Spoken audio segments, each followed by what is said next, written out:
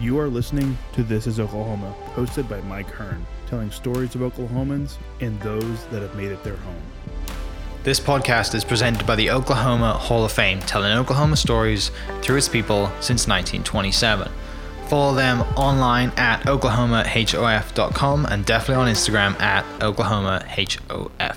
Let's get into today's episode. What's up, guys? Welcome back to another episode of This is Oklahoma Podcast. Mike Hearn here, your host, back with another episode. Excited today to bring you somebody whose work you've probably seen. You've driven by it. He's kind of been, I guess, becoming more, I don't know the right word for it. I was about to say more important, but not that he's not important. But I think the city, I think, is more aware of your work, especially after the backdrop. For the city address this year, you had the backdrop for it, which is really special. And the cover for the latest Oklahoma Hall of Fame magazine was also the same artwork that you've done. But welcome to the podcast, Mr. Carlos Barbosa, amazing artist, muralist, I would say now. Didn't start out like that, which we'll get into the story, but mate, thanks so much for coming down. Excited to dive into your story. Obviously, right now you have a small exhibit upstairs in the Oklahoma Hall of Fame until September 15th, which we've just done a nice little walk and talk about. A video to that will be live on our channel somewhere. But I mean, art is something that I love, right? And I'm not really a big collector of it, other than golf side of things. It's my passion, but also it's the emotion that it gets, that you get from it, right? I think it's really cool. And then listening to you talk about the pieces and explain the pieces and where this inspiration comes from just explains it even more. So I'm really thankful that we did that little 10-minute walk and talk upstairs, because now I have so much more appreciation for the pieces that are on display upstairs. But thanks, man. Yeah, thank you. Before we get into all the art stuff, tell me about you, man. Where'd you grow up? Sure. Well, first off, thank you for having me on. Pleasure. Really pleased to be here. And yeah, I mean, I was born in Costa Rica, and I lived up there until I was 10.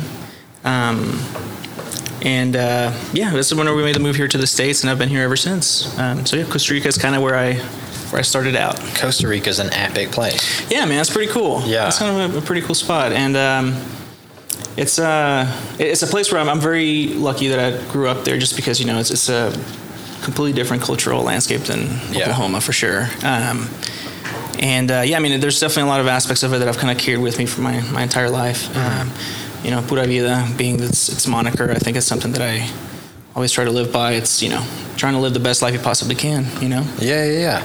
So you lived there until you were 10. Family moved to the States. Did they come to Oklahoma first, or did you just move stateside? Where was the first kind of stop when you came here? Yeah, so I mean, the reason, I guess, just go a little further back, the reason why we moved was, at least allegedly, my mom said, is because she saw potential in the arts for myself, and then also my sisters, really bright, and they we made a trip to the States when I was 3, and I think we all fell in love with the U.S. and kind of what went to Disneyland, obviously, so that's a very easy sell. Oh, yeah. This is here, so you want to live here, clearly. I don't know, ever since then, I was always obsessed with the idea of living in America, and once in 1999, October, we decided to make the move, and we ended up here in Oklahoma because we have family here, so naturally, that's kind of what brought us here specifically, and moved to El Reno, and again, really vast difference from where I was living beforehand. But, ever since then, I mean, we kind of have been raised very much in the American way, and I think that definitely has a lot to say into who I am today as well. Yeah. So Mum saw potential in your artwork even that young on. You were big in art from a very young age then? Yeah, man. I've been drawing for a long time, at least as far back as I can definitely remember. And in Costa Rica, I mean, I have a lot of memories being enrolled in a cartooning class. Okay. And I might be perceiving it differently now just because I'm older, but I remember back then I felt like it was me as a 7-year-old with a bunch of adults in this class. And might have been teens, but to me, they were gigantic figures. They were old. Yeah. So they were probably all just older kids. But I mean, that was kind of my first intro into actually learning technical parts of drawing, where you draw a circle and you draw a line right through the middle and you do the dashes for the eyes, and that's kind of what gets you started on painting a face. And it was also great to kind of know once we learn that, it's okay, now let's try and break the rule and let's try and do something a little bit more abstract and let's do a cartoon of a person or a caricature. So anyway, that was very early on, and I've been drawing since then. And yeah, I mean, there's a lot of stories my parents will tell me about. You know, me getting in trouble in school because I would show up with homework, with a drawing, and the teacher thought it was my parents that did it, and so they'd get called in, and they had to explain, like, no, we swear it was him. He's some over his drawings. And so, yeah, I mean, very early on, I mean, there was definitely already a path for me where I kind of knew, okay, I think I might be good at this, so let's just pursue it. Yeah. So, and you also said your sister's, is she very artist? Yeah, well, my sister kind of decided to kind of pivot a little bit. She's also very artistic, but she became an architect. Okay. And then my other sister, she just had like a different skill set altogether, and she's now a nurse. She's she's a wonderful mother, and yeah, she's really great at what she does as well. Is everyone still in Oklahoma? No, so my oldest sister, the architect, she moved to Milan, Italy, about 7 years ago, and she works in urban engineering over there. That doesn't suck at all. And yeah, no, man, like she'll send us awesome. Pictures, like, hey, yeah, I'm just hanging out in the Alps, skiing, no big deal, in the French Alps. And it's 110 in Oklahoma. Yeah. So, wow, this looks wonderful. But yeah, you know, and it all kind of comes with the. There's a lot of baggage too. Whenever you are an immigrant, you know, you show up to a place that you don't really recognize, or really know very many people, and. I think there's also always a lot of loneliness involved whenever you're an immigrant in an unknown country. And so I know my sister's kind of gone through that as well and trying to just figure out how to navigate a whole different continent, a whole different culture. Yeah. But now she knows 3 languages, which is awesome, you know? That's pretty special. Yeah. Yeah. That's really cool to have. I'm sure mom and dad are super proud. And for you, like now you can go to, you know, Europe and travel because you have a home base now. Yeah, right? exactly, man. I actually plan on, hopefully I'll go and visit her at the end of the year. So it'll be my first time kind of visiting that part of the world. So I'm very, very excited. So growing up then, so you come to the States, you know, you come to Oklahoma, you go to El Reno, and art is, you know, is clearly a passion and you're very good at it and you've had lessons in it, you know, from a young age. When you're in high school and stuff and this is still a passion, are you trying to figure out how I can make money from doing this? Like, so you're in high school, what, like mid-2000s? Yeah, I graduated in 2008. Okay. So early 2000s. I graduated in 2009, so we're very close to each other then. So, like, what was your kind of, like, when you get to high school, are you selling any artwork? Are you doing work of prints? Like, how do you kind of navigate, you know, graduating high school, maybe going to university thinking... Because a lot of people who draw, right, like it's just something that everyone does when they're a kid. Yeah. You know, and it's like no one really says, I want to do this as a career. You know, they do the cliche thing. They go to university, they get a degree, and then they never draw again, right? Yeah. Sadly. But the kind of the great thing about the period that we both grew up in is that the internet was coming along and there's more creative, especially now. But like, you know, when we were in our like late teens, early 20s, it was the opportunity was there for us to be creative and make money out of it. So I'm curious to know your journey through kind of like high school into early adulthood, maybe university, of how you realized that this could be a way for me to make a career and earn a living. Yeah, so there's actually a little bit of a plot twist here because I actually, for the longest time, especially after we moved to the States, I was very obsessed with film. Okay. And that's actually what I wanted to pursue. I kind of pivoted to, and you know, I still always drew, and I feel like to a certain extent, it's a little bit of the same discipline of trying to fill a frame, you know, and thinking of composition and how to tell a story with one image and that kind of thing. So I never felt like they were two completely different disciplines, but filmmaking is kind of what I was obsessed with as a teen into my adulthood, and yeah, I don't know, it was. Like, did you want to be draw cartoons in film, like Toy Story? Like, no, I wanted to be a filmmaker. I wanted to write and direct movies. I became I had like, you know, which I think every filmmaker these days, they'll have like that renaissance when they were like 11 or 12 of like watching Pulp Fiction and Fight Club and all that kind of stuff. Yeah. I did too. And yeah, I was just obsessed with filmmaking and I learned everything that I could about it. And I made short films with my friends, all the works. And yeah, you know, I thought growing up, everybody would tell me I was going to be an artist. I'd be like, well, little do they know I'm actually going to be a filmmaker. Yeah. You guys are in for a surprise here. So yeah, I mean, that's kind of what I pursued for a long time. But it's funny because like drawing and painting and that kind of thing is kind of what helped me say like get into college. Yeah. You know?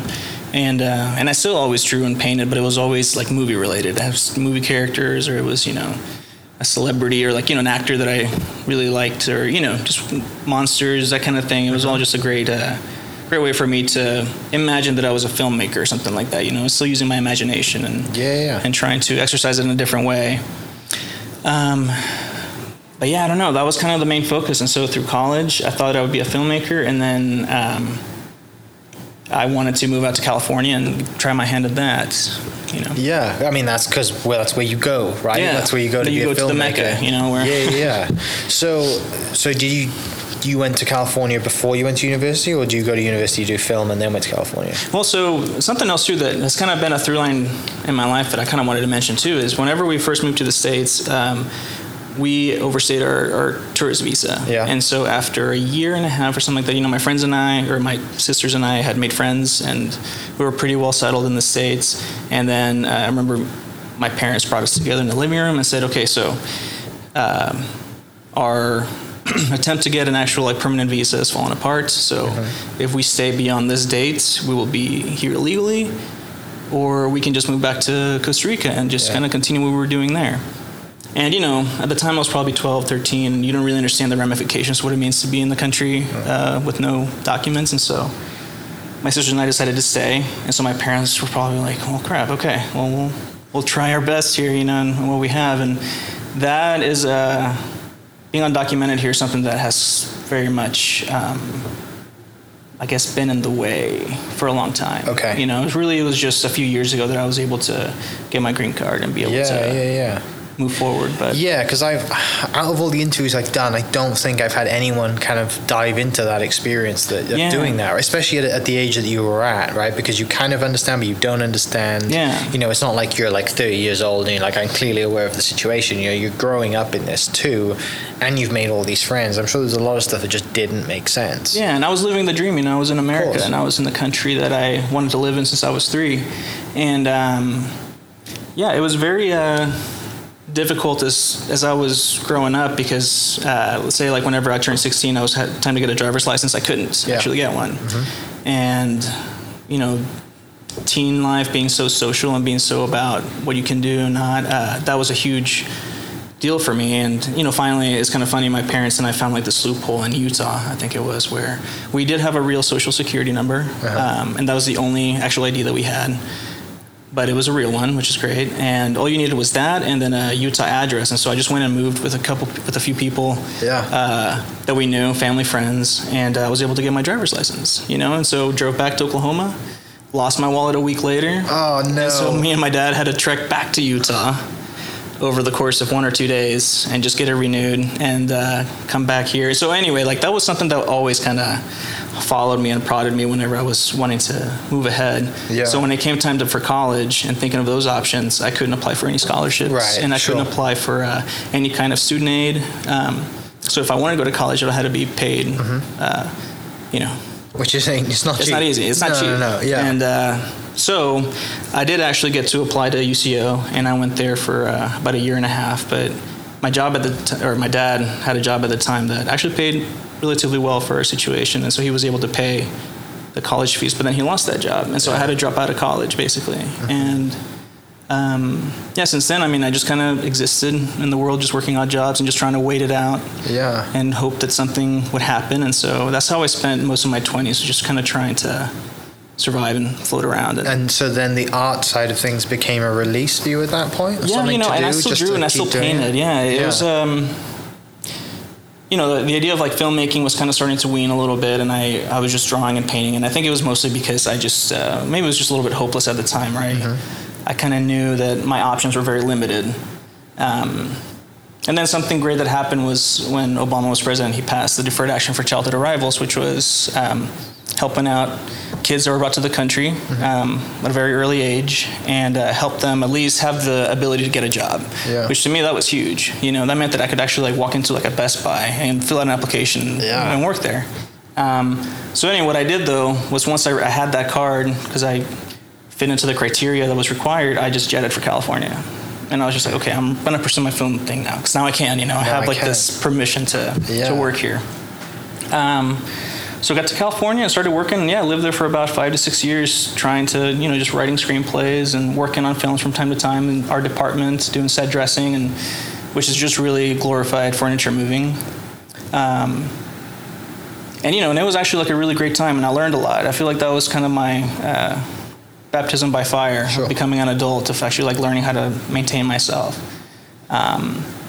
So yeah, that's kind of how I spent that time anyway, into my 20s. Yeah. But still always painting and stuff, and trying to always like working on my artwork still, you know. Yeah, that's one thing that I kind of understand it a little bit. I can kind of relate because I'm an immigrant as well, but I came here on a student visa, which is also total different to kind of your situation, right? But like people will never understand other than people who have been in your similar situation, who have come from South America up to America, and also people don't really understand how amazing it is here, and the fact that like people like yourself and like me and others want to live in this country. It's very hard for some people to understand that, right? Because they grew up here and this is all they'll ever know, right? And they see Costa Rica or they see Milan or they see the Alps or whatever and think, I'd love to live there. It'd be amazing.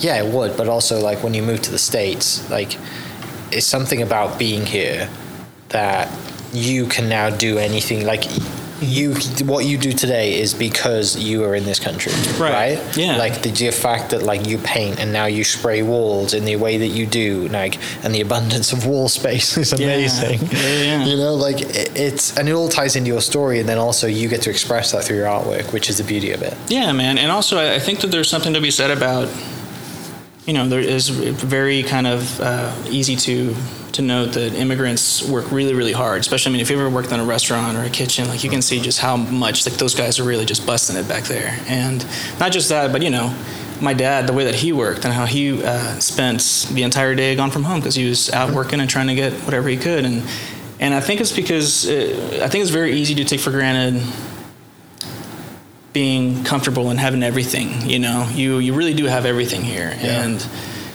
for us anyway, we've had to pay our way through it. It's more so I think than anybody else who just grew up here. I'm not saying that people's lives here aren't hard, but there's a lot of work that goes into earning your status as an American. And so for me anyway, I feel like that's something that's always really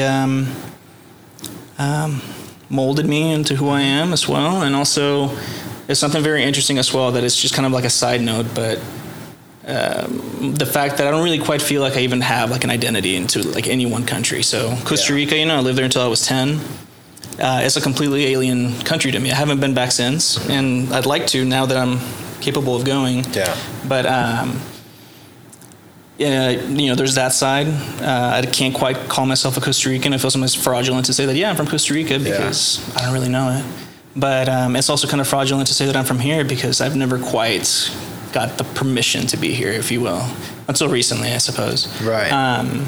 So that's another thing too that I've been trying to figure out. So like with my artwork, like, am I trying to say something about this, or I don't know. I don't really psychoanalyze myself too much, but I feel like there's definitely something there to be. Yeah, for sure. Dug. Yeah, it's fascinating to me, and just kind of the way your story comes together, right? And you're right with the hard work thing, and also people don't really understand how hard it is because we take for granted that like we can just go get a driver's license when you turn 16. Yeah. Like.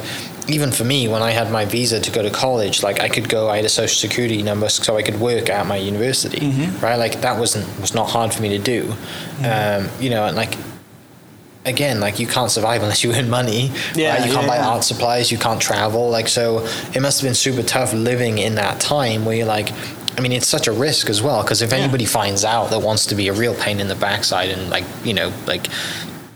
whatever, say to the authorities, hey, I know someone who's your own, illegally, like you run that risk too.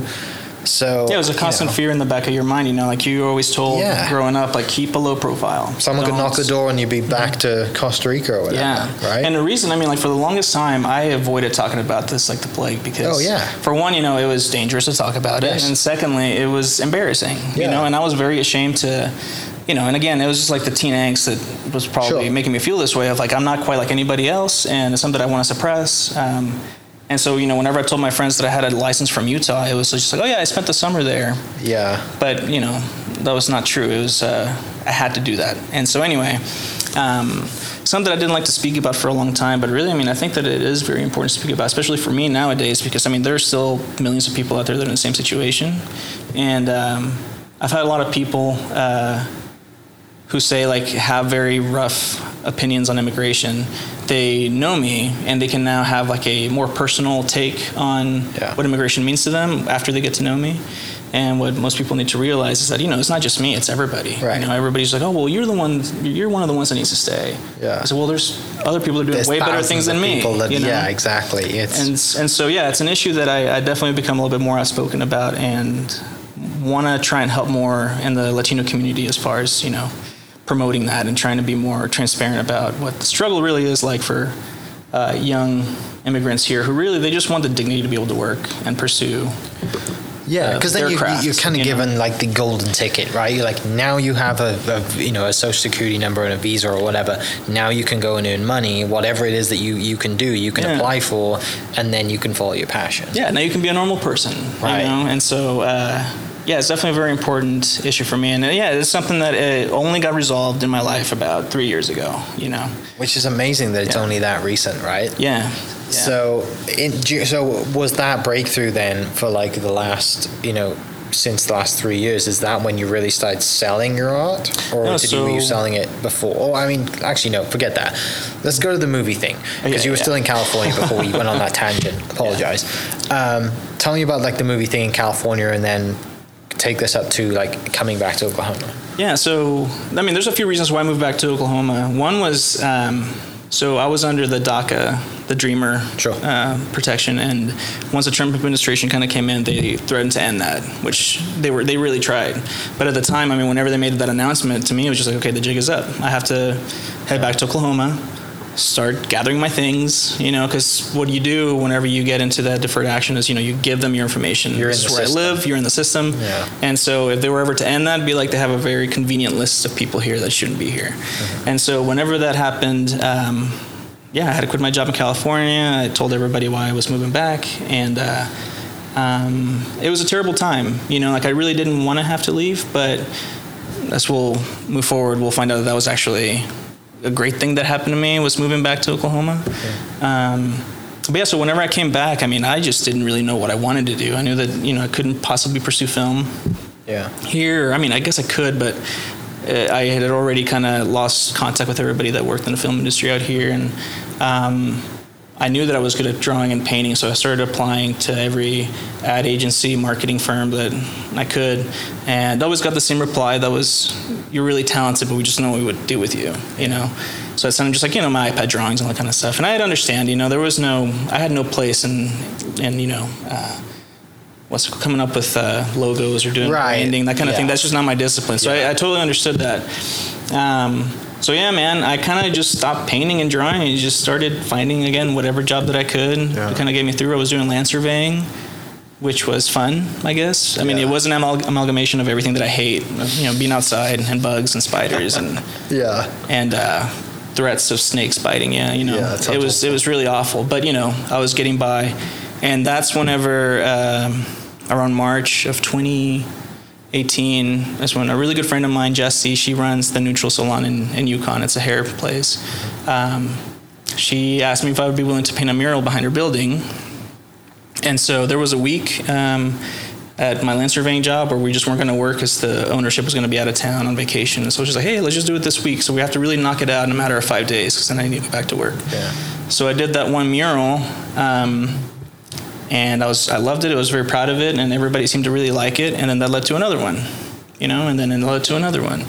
And so I remember just doing them enough to where I would, think like once this dries up, then I'll go back to a regular job and move with my life. But it's been 3.5 years, and I'm still doing it. So I'm still kind of waiting for the for the bubble to burst, So that's kind of how I got into that. And I never had any ambition to do murals ever.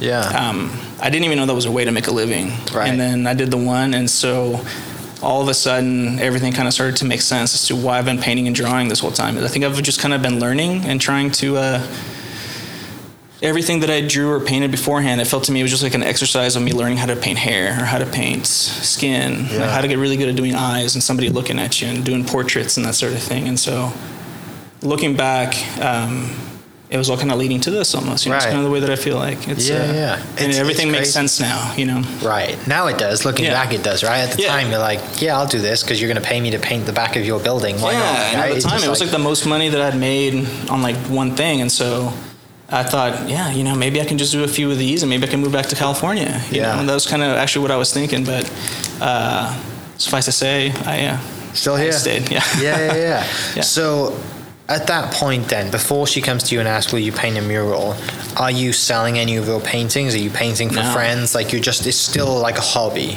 Well, yeah, I think maybe I would sell a thing once every few months, like somebody would ask me to do a portrait of their dad or something like that. And so I would do that, or somebody's dog. It's a very popular demand.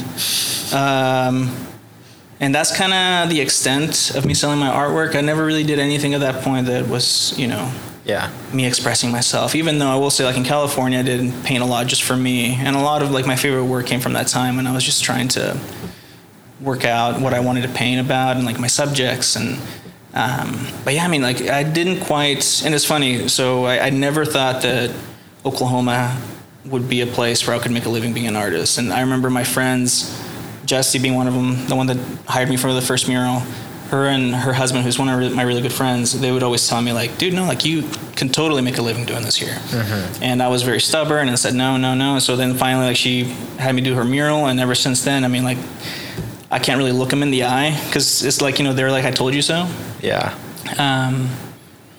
But yeah, no, that's, I didn't think that I could actually make a living, so I didn't even entertain that thought, Right. To me, it was just a hobby. I'll just paint and draw whenever I get a minute, and that'll be it. So like I said, when she comes to you and says, will you paint on the back of my building? I'll give you this amount of money to do it or whatever, and you're like, done. Yeah, like, that sounds great. Amazing. That's more money than I've made for a long time. Why not? Yeah.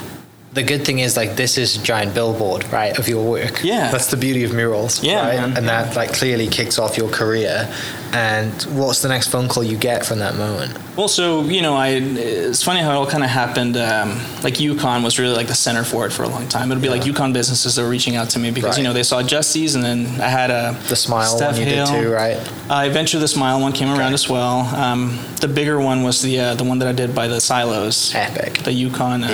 The red and black one. That one to me was just like, oh God, like I made it. Like this is it. Because awesome. That was like the Chamber of Commerce like reaching out to me to put up this mural, and so that one was a very big one. And then another pretty big moment was I did the State Fair mural challenge thing, and Dusty was actually the one that was kind of running that whole process, and that was like my first introduction to now like the artists in Oklahoma City. Okay. Which is also a huge thing for me because these are a lot of guys that I looked up to and admired for a very long time, and now I'm part of the community. Part of the community, and getting to talk to them, and now they know who I am, and that was a huge one just for at least becoming another artist now in their radar. But like every single one, just kind of every mural led to another, and like you said, mural is the fact that they're outside and public. You never know when your next client's gonna come around and see it. And so, there were so many times whenever, it would dry up, there's no more murals, and then somebody would call me, be like, hey, I saw your mural here or there, and would love for you to do the building. And right. So, every single one kind of led to another, which was the beauty. The beauty of the mural thing is, as well, is like people want to stand in front of it and take a picture because it's a destination thing. Especially like everyone in UConn takes pride and probably wants a photo in front of that thing. There's probably people in UConn who would buy a print of that, and maybe you've already sold them, right? Whoever knows, but. The beauty of it is like, people would stand in front of it, or when UConn's big Route 66 town, like, you've got that coming through. There's so many cool things that have, a tie to a giant mural. And the fact that Oklahoma is really, Oklahoma City especially, but also Oklahoma is really kind of, taken the mural thing and just said, yes, we want this, right? We want public art to be a thing, and now it's being voted, the best place for public art or whatever, like all of these things that are coming out, and it's now become a thing that every business wants a mural down the side of it, or something that signifies unity or whatever it is. Like, it's such a great way to express the feeling of the community in the town or the business. Rather than just a blank wall like everyone, for the most part, who owns a business has wall space, regardless if it's in or outside. The lucky ones have a huge exterior that they can put some stuff on. And it also goes back to like, when you drive through old towns and they have the old faded like Coca-Cola stuff, like it's really cool to see that. Like paint that's been up there just kind of peeling back for many, many years. Right. But there was one point an artist that had some scaffolding set up and painting a giant ad.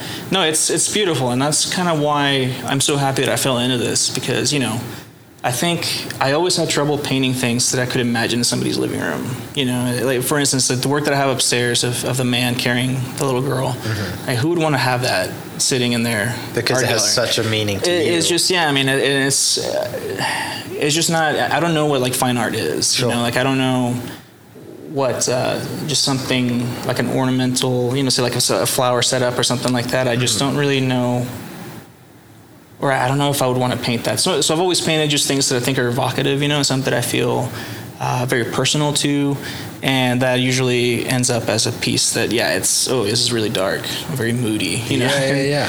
But anyway, the beauty about like murals is, for whatever reason, portraits are great in that scale. You know, whenever you paint people, it can be a very like I don't know, like out of body experience to see something that big kind of looking at you, or.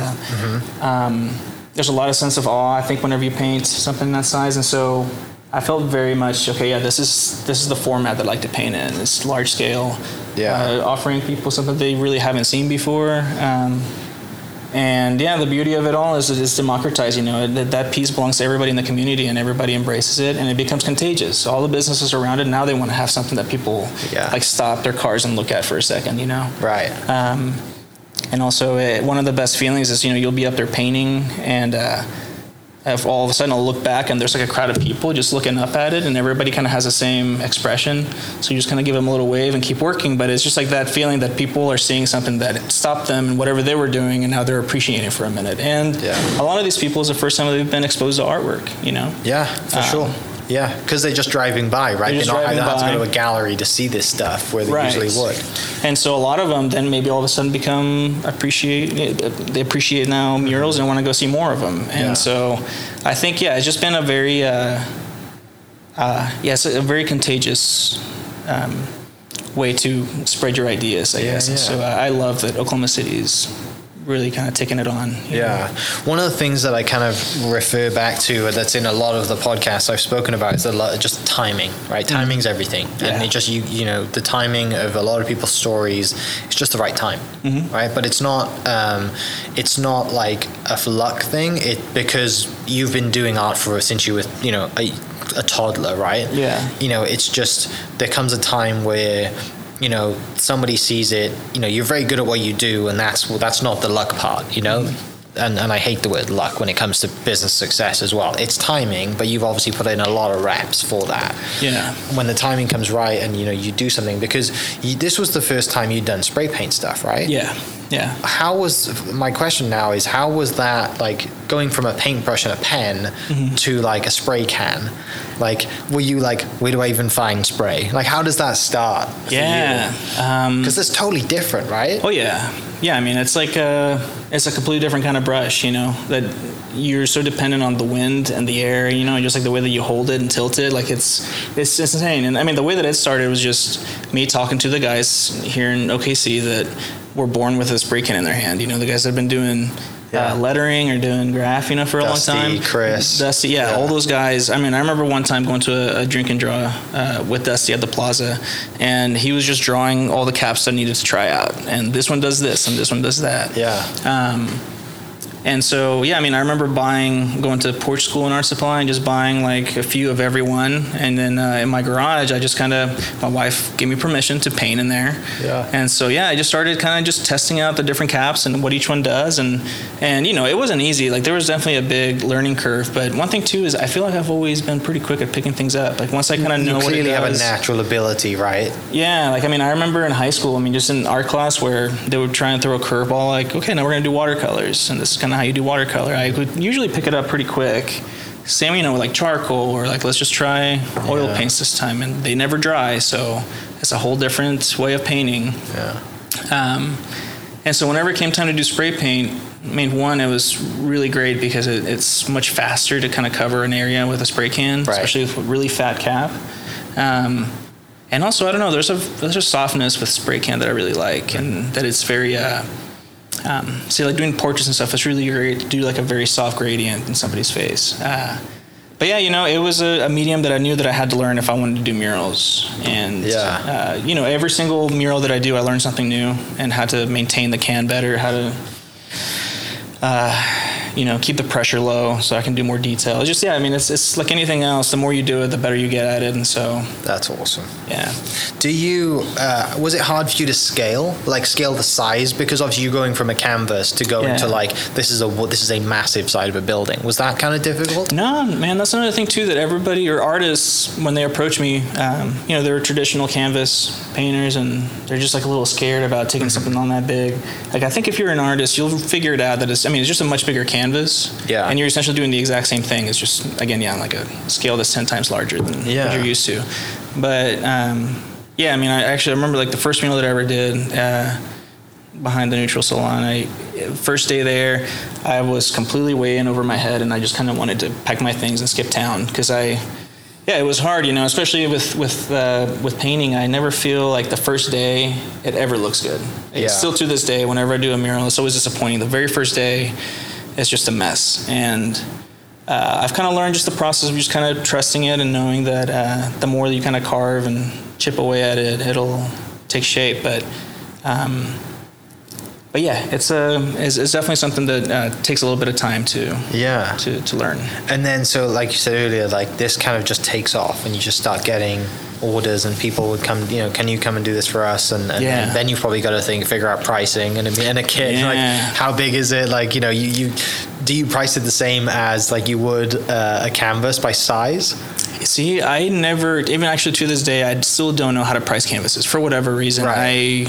Because people mostly, in the art world, it's mostly size, right? Yeah, so for murals, it's really easy because I just ask people, like, what are the dimensions of the wall? And I figure out the square footage, and I can just give them a quote right away because I have a certain rate for square foot. Yes. So that's great because I'm, even if, like, the price is really high, I can be like, sorry, this is just what it is. It's because the wall is so big. Yeah, that makes sense, yeah. But with canvases, it's funny because people are like, well, so you charge as much for murals, how come you charge almost the same for canvases? And it's still, I'm surprised myself, like, to do canvases. Yeah, like I just feel like it's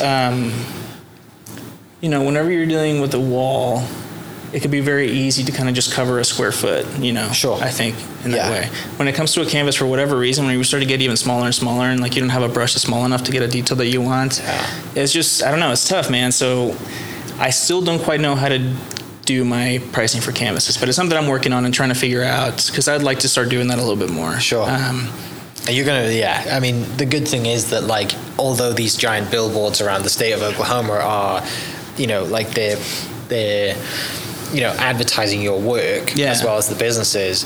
Not everybody, you want to have a piece in people's houses, right? Yeah. Like the pieces we have upstairs at the Hall of Fame. Like, you want to have a piece in people's houses, and that's where generally probably the longevity of your career and product is, not just having murals all over buildings, because there's artists, you're not the only one who does this, but also like, if someone drives down the street in Yukon and sees that piece in Yukon or multiple pieces in Yukon, like, I want a piece by that guy. Yeah. I want it in my office, I want it in my man cave or my house or a portrait or whatever. Like, that's the good thing, right? But also, man, like, it makes sense to me that with the pricing going back to the canvases, because it's a smaller space and it's so much more detail. Yeah. It's effectively, even though it's a smaller piece, it's more work. Yeah. Right? And also, you're painting, in my case, I'll be doing an oil painting, and just one tube of oil paint's really expensive. And so the process, it can sometimes be, especially if you want to do something that looks very realistic or very, very complex, it can take longer than a mural. I don't know. Like, my stance right now, as far as like where my career is and what I want to do, like, I want to keep doing murals for as long as I can. Sure. I know, like, lately I've been feeling definitely my age kind of starting to get in the way. Like, my lower back's been, it's sad. Everybody warned me about it, and here we are. Like, my lower back is starting to kind of wear out, and my wife is a physical therapist, and so she'll tell me, like, it's your posture. Like, you're a little too far back on this side, and you're engaging all your muscles up here whenever you're painting. So I know that this is only temporary, and I know that the walls are temporary themselves. If it's not a building owner painting over it, it's the weather, it's the sun that's going to wear it out, or, the paint will eventually chip away and it'll look like those Coca-Cola ads, from 50 years ago.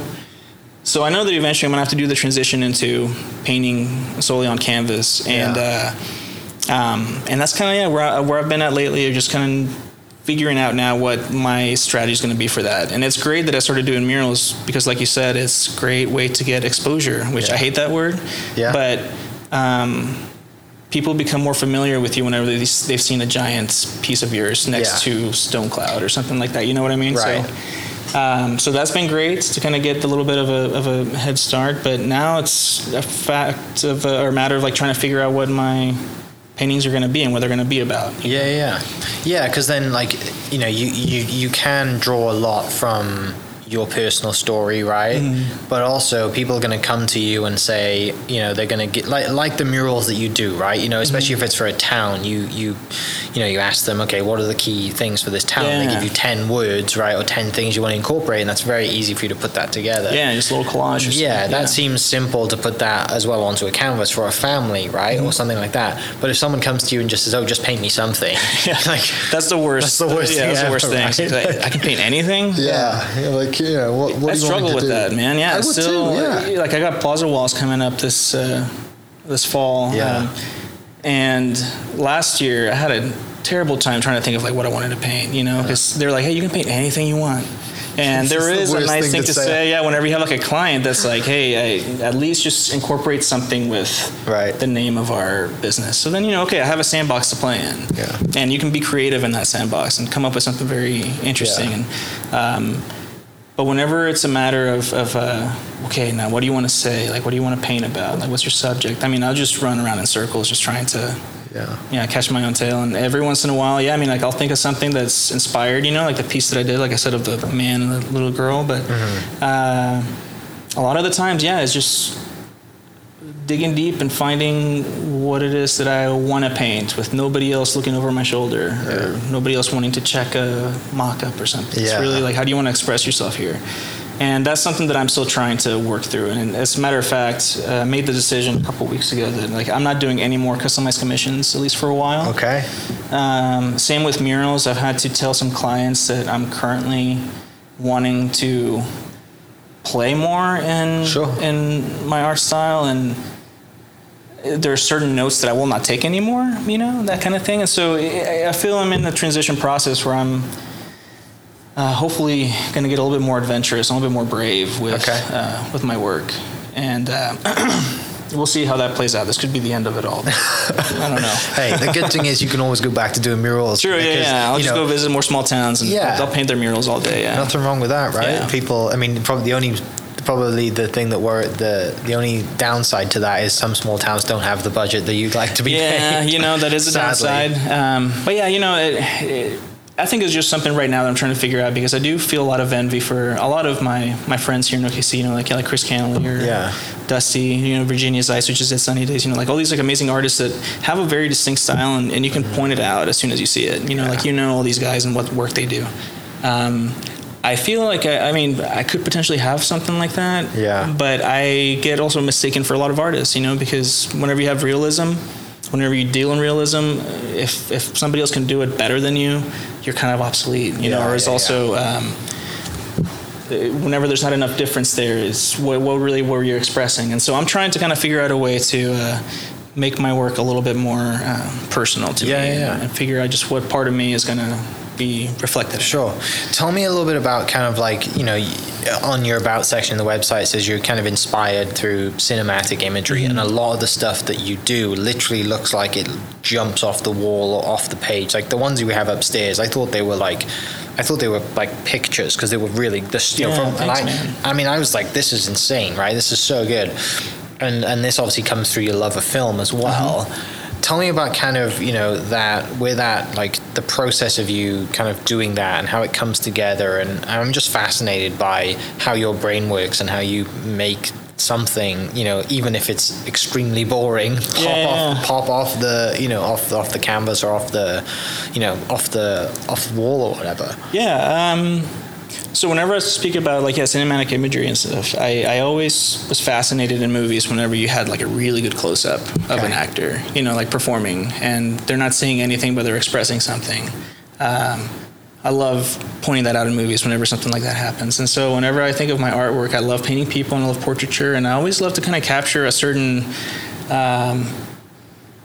I don't know, like in the case of like my dad's painting, he's not doing anything with his face, but I like whenever you're able to sort of decipher a feeling or a secret, or, you know, I don't know, people's faces whenever they're doing nothing, maybe just thinking, it can be a very personal experience because you're wondering what their secrets are and what they're maybe gone through, and that's always the kind of trick that I'm going after is that personal connection whenever you lock eyes with someone. But in this case, it's something very artificial. It's a painting, but there's still a humanity there.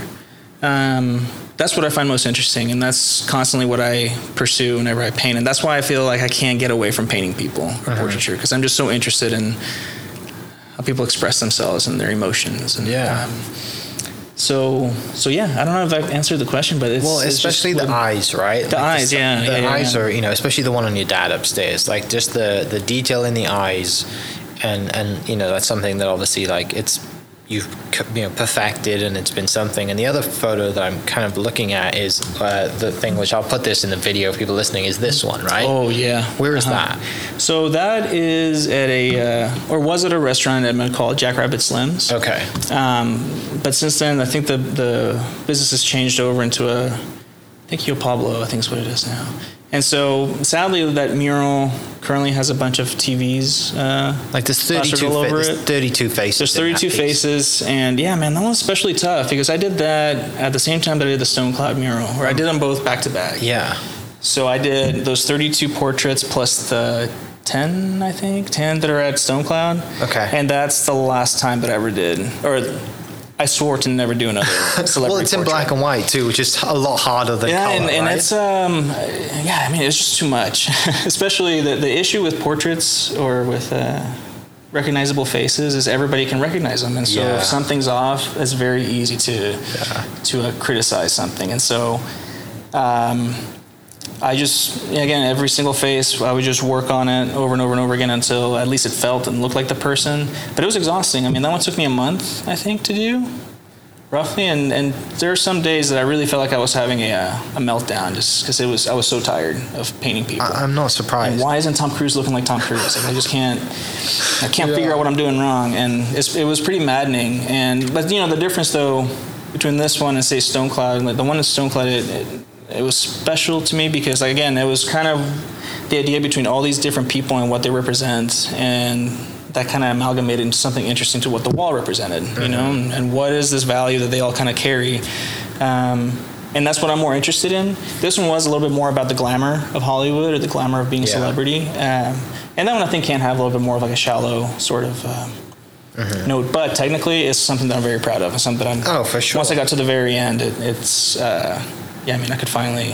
When you take a step back and you get that satisfaction of it's done, everybody looks like they should look. This is incredible. Like, and I think that is definitely one that people probably would buy a print of. Yeah, right? Yeah, no, I'm still very proud of that one. That's why it kind of does break my heart a little bit that it's not in the state that it was, just because I worked so hard on it. Yeah. But that's the tough part of the job. That's the tough part, man. Yeah. Right. Yeah. And again, you just have to know that they're all temporary, and you hope that they last a long time. But you know, in this case, I have photos of it. Yeah. And it still looks great. So the other one that I kind of I mean, just see and have kind of an attachment to, or a little bit of relation to, is the Matt Hoffman one. Because he was, so I interviewed Matt, and that was like one of my favorite, like, nerded out, because I used to play video games as a kid. Yeah, right? yeah, me too, we're close to the same age, right? You had those, and then you had the Tony Hawk. And so he was like a legend for me growing up. But when I interviewed him, it was the first time that I was like legit shaking nervous sat across the table from him. And this was like early on in the, like, this was like top 50 I think I'd done. I mean, now we're almost at 500 or whatever. I've done plenty now, but like his story is insane. Yeah. And a lot of people still don't know that he's like lives in Edmond. Like, he's man. a local kid. He's a local hero, yeah. So how was that painting him and painting about him, and like that must have been so cool. Yeah, I mean, one of the best days on that project was before we even started, we had a walkthrough of the place with Matt. And he shared his ideas with us and kind of what he kind of wanted to see painted and represented. And I mean, to me, the scariest part of that one too is I think that may have been like the first time that I did a portrait of a person on a mural that person's going to see it, you know, and he's going to be able to give you his feedback? Give me his feedback. Yeah, that's terrifying, you know, where you're just like, yeah, it's not really quite me there, you know? So I knew I had to get it right. So there's that pressure for one. Yeah. But yeah, like you said, you know, he's also been like a huge hero of mine, and it was a huge pleasure for that one, especially because I got to work with Chris Canley and Tony Thunder and Jose Scott, who are also amazing artists here in OKC. And that was like the first also group project that I was ever a part of. Yeah. And I love the collaboration and the sifting through ideas and see kind of what, you know, creative Darwinism, like what ideas are going to make it to the top. And yeah, again, it was a pleasure to paint Matt. And from what I understand, he's seen it and he really liked it. And so I can sleep at night, you know. That's super cool to have that, right? To just be able to, you know, meet that person and like have him talk through kind of what he sees and what he wants, and also to do it with the group with you guys too as well. Like that's pretty special, right? To do it as a group. Is that kind of like a common thing now? Where, like, I mean, I know we just had the Mural Fest, right?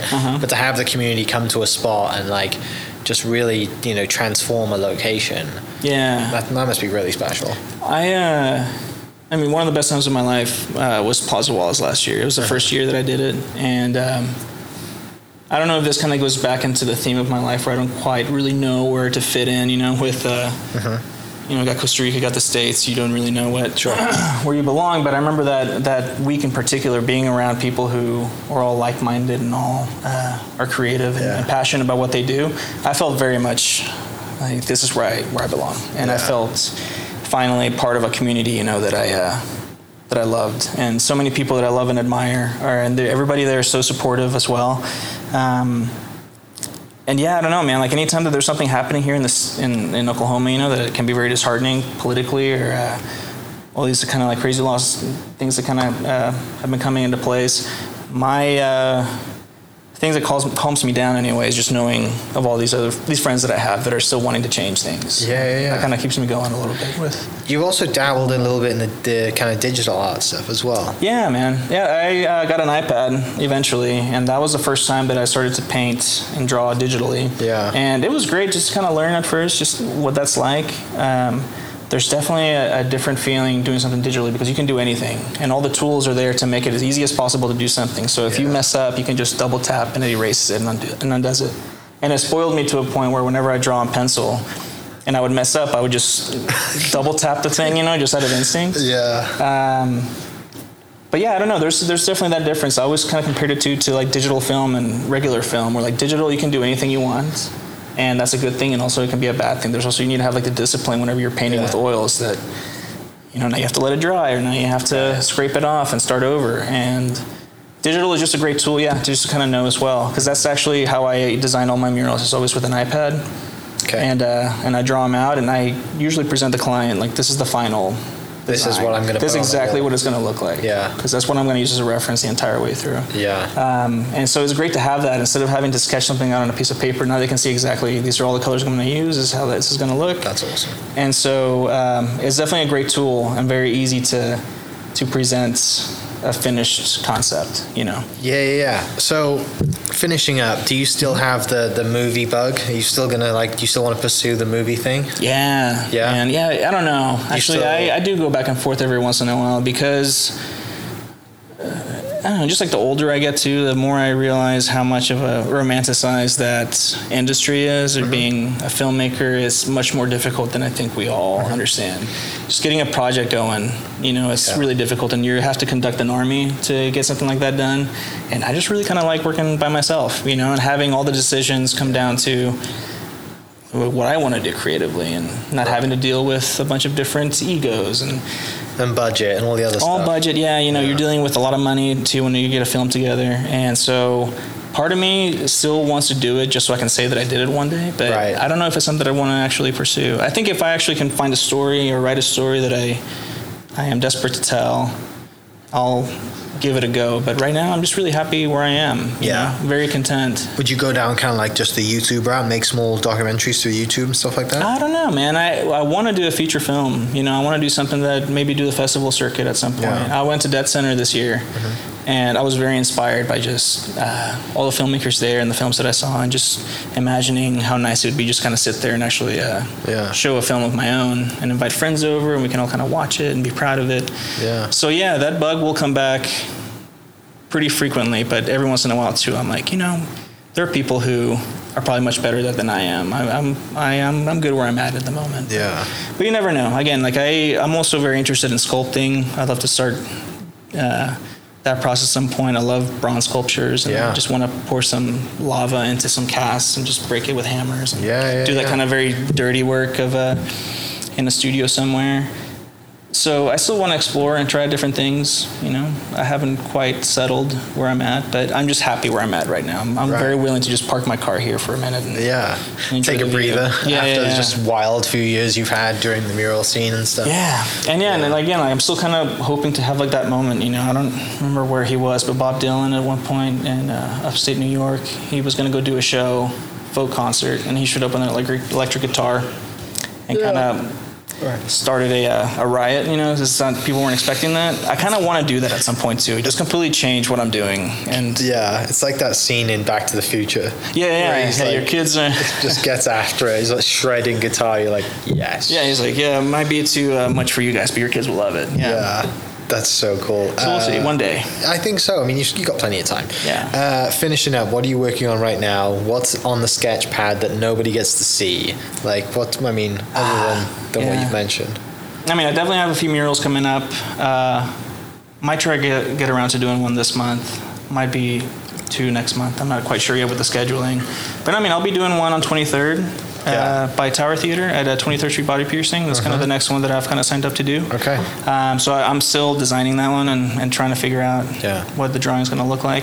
I got Plaza Walls later in the fall. And then, there's a few next year that are coming up that I can't quite talk about yet, but I might be going out of state and doing some work. So would that be the first time you traveled to do work? Yeah, I mean, surprisingly, that'll be the first time that I've been out of state. That's exciting.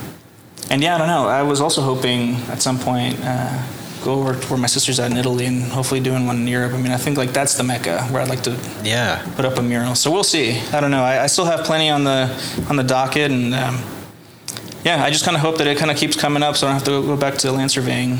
You know. Hey, we all have that one. We all have that one job that we like. I will do anything not to go back to doing that. Exactly. Right? As long as my paycheck is bigger than what I was making a month there, I'm happy. That's all that matters. Well, mate, thank you so much for. Thank you, man. Yeah, it was for great. coming down. This is a pleasure to dive into kind of like the backstory of what you do and everything, and the meaning behind everything, and just to see the passion that you have for this artwork. You know, like and I'm really thankful to do that upstairs walk and talk, because it's so much different getting to hear from the artist what that means, what their piece means, right? It makes so much sense to me now, and I understand it, rather than just seeing a child on a guy, on a dad's shoulders, or like a monkey with a gun, or whatever it is. Like, it's really, really cool. So context, it's context for sure. For people listening, Carlos's website is carlosbarbosa.com. I'll put that in the description below, and also you should definitely go follow him on Instagram, cbarbosa_art. I'll also post that in the description. And if you want to reach out and have him to come and do some work for you, or I don't know, buy some work or whatever it is, you should definitely do that, because it's epic. And I think, such an early on in the artist's career, it's always advantageous to buy stuff that they did early on. That's just my generalized get in while it's good. Get in while it's good before he extremely blows up and the stuff 10x's and adds a lot of zeros to the end of his work. But thank you so much for coming down. Thank you, man. Excited to kind of see you work at Plaza Walls. Seems like that is just so much fun for you. I'm already stressing about it. So I don't know what I'm going to be painting. But is there a theme this year or not? No, there's never a theme. There's never whatever your heart desires. See, that so I'm slamming my head against the wall every day and trying to think of something. It's going to be epic, I'm sure. But thanks so much for coming down. And for people listening, like I said, I'll post a link to Carlos's website and his Instagram in the description, and we will catch you next episode. Cheers. This podcast is presented by the Oklahoma Hall of Fame, telling Oklahoma stories through its people since 1927. Follow them online at oklahomahof.com, and definitely on Instagram at oklahomahof. Thank you for listening. We are inspired by those around us and hope that you are too.